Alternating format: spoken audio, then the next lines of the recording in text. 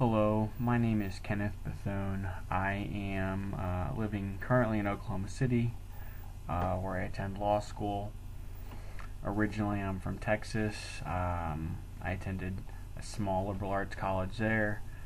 I'm here today basically because I'm going to make an attempt to begin podcasting on a semi-regular basis in concurrence with my Rival Country blog. Mostly my topics range from social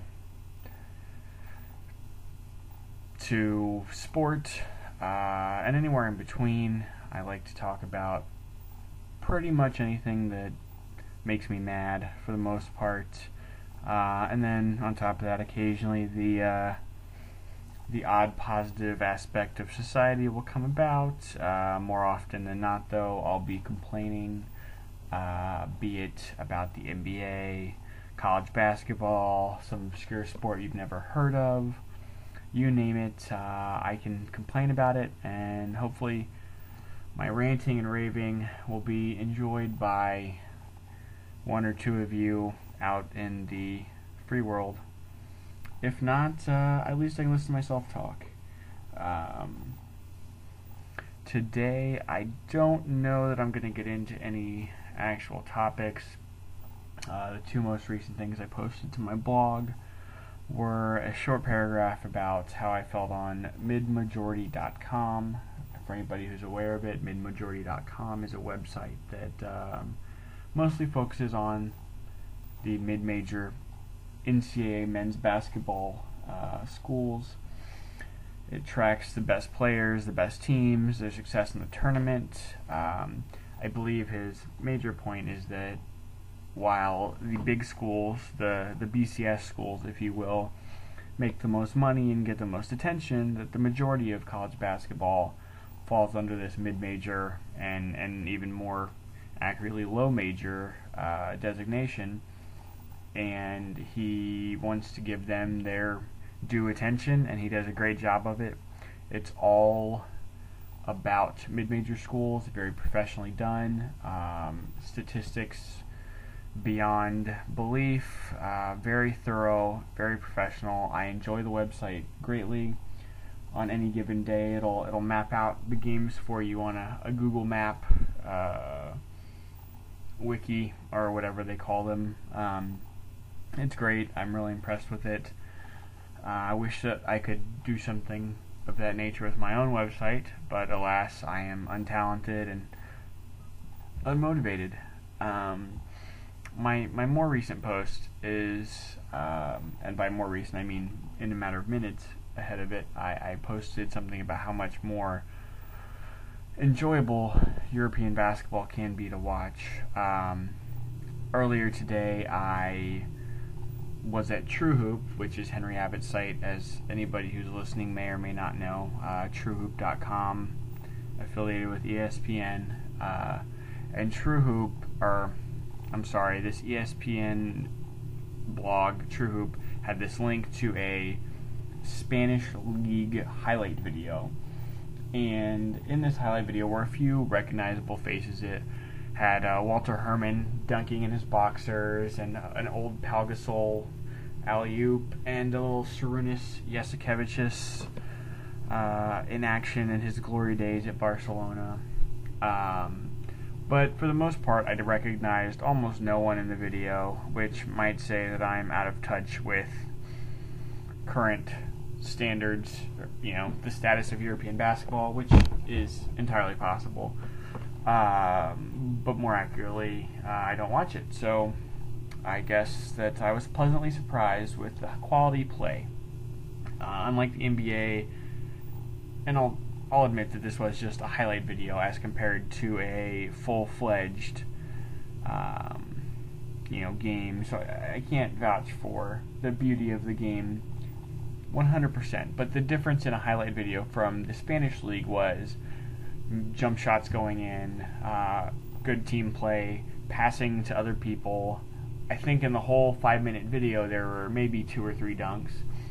Lots of layups, after great passes. It was amazing. It was just enjoyable to watch the whole thing. A lot of tough jumpers in the lane, floaters, fadeaways. Guys who can make jump shots are a dime a dozen over there, whereas they're at a premium in the NBA. You know, it's gotten to the point where being a shooter is considered a specialty. Kyle Korver can't play a lick of defense. I love the guy, but he can't play a lick of defense. And his entire role in this league, in the NBA, is to be a three-point shooter, open things up for his teammates. And I think he does a pretty admirable job of that, and, you know, he earns his money. But why is it that a guy who can actually make a jump shot is a rarity in our league? You know, how many times are you going to draft these athletes that never become basketball players before you realize that you're playing basketball in the league? It's not track meet. We're not, you know...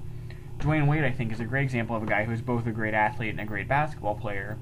Why can't we have more of him? He's not a great three-point shooter, but he can hit the open jump shot. He plays good basketball, dominates the ball a little too much. But, you know, no one would deny that he is a top 5 player in the league, and when he's healthy. And, you know, but then you have guys coming out of the college ranks or the high school ranks every year, not ready to play basketball in the NBA, not ready to really produce. You know, that you put him on the floor and the guy can't shoot a jump shot, they're all over him, he doesn't have any post moves, he can't score.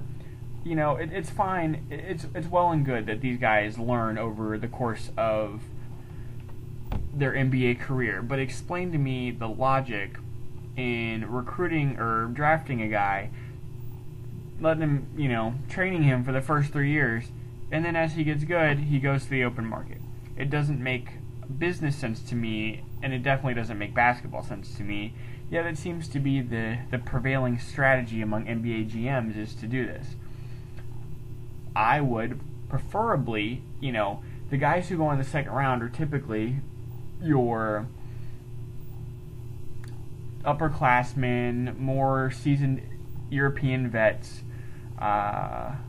Why take those guys in the second round and take the projects in the first round? I do understand the upside argument. I just think that so often the upside is meaningless. Michael Olowokandi comes to mind, you know, without having done my research for this. I would say that Michael Olowokandi is my, you know, the guy was a project. He was a senior in college, I believe, when he got drafted, but he'd come out of England, hardly played at all.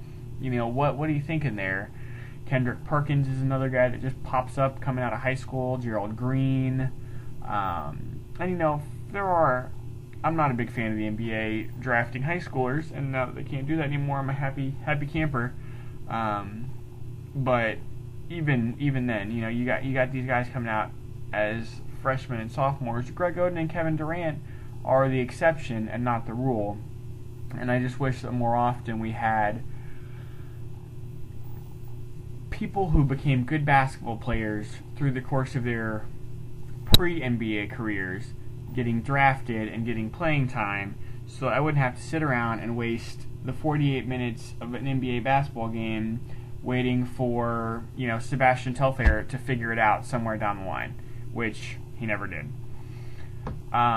So that's basically where I'm at with my blog. It's been all over the place recently because I just started law school here in Oklahoma City, and I hopefully will continue law school for the next 3 years and won't have much time to do these kind of things. But if I do, then we'll keep this up. Hopefully these last 9 minutes of recording have actually worked. This is new to me, so I'm going to see if I can find a way to get this published on my blog, and we'll keep it going. So if anyone out there is actually interested in this, please contact me. I'd love to hear from you. I'd love to hear what you're interested about. If you think I'm a total moron, I'd love to hear that too. I'm always up for a good argument.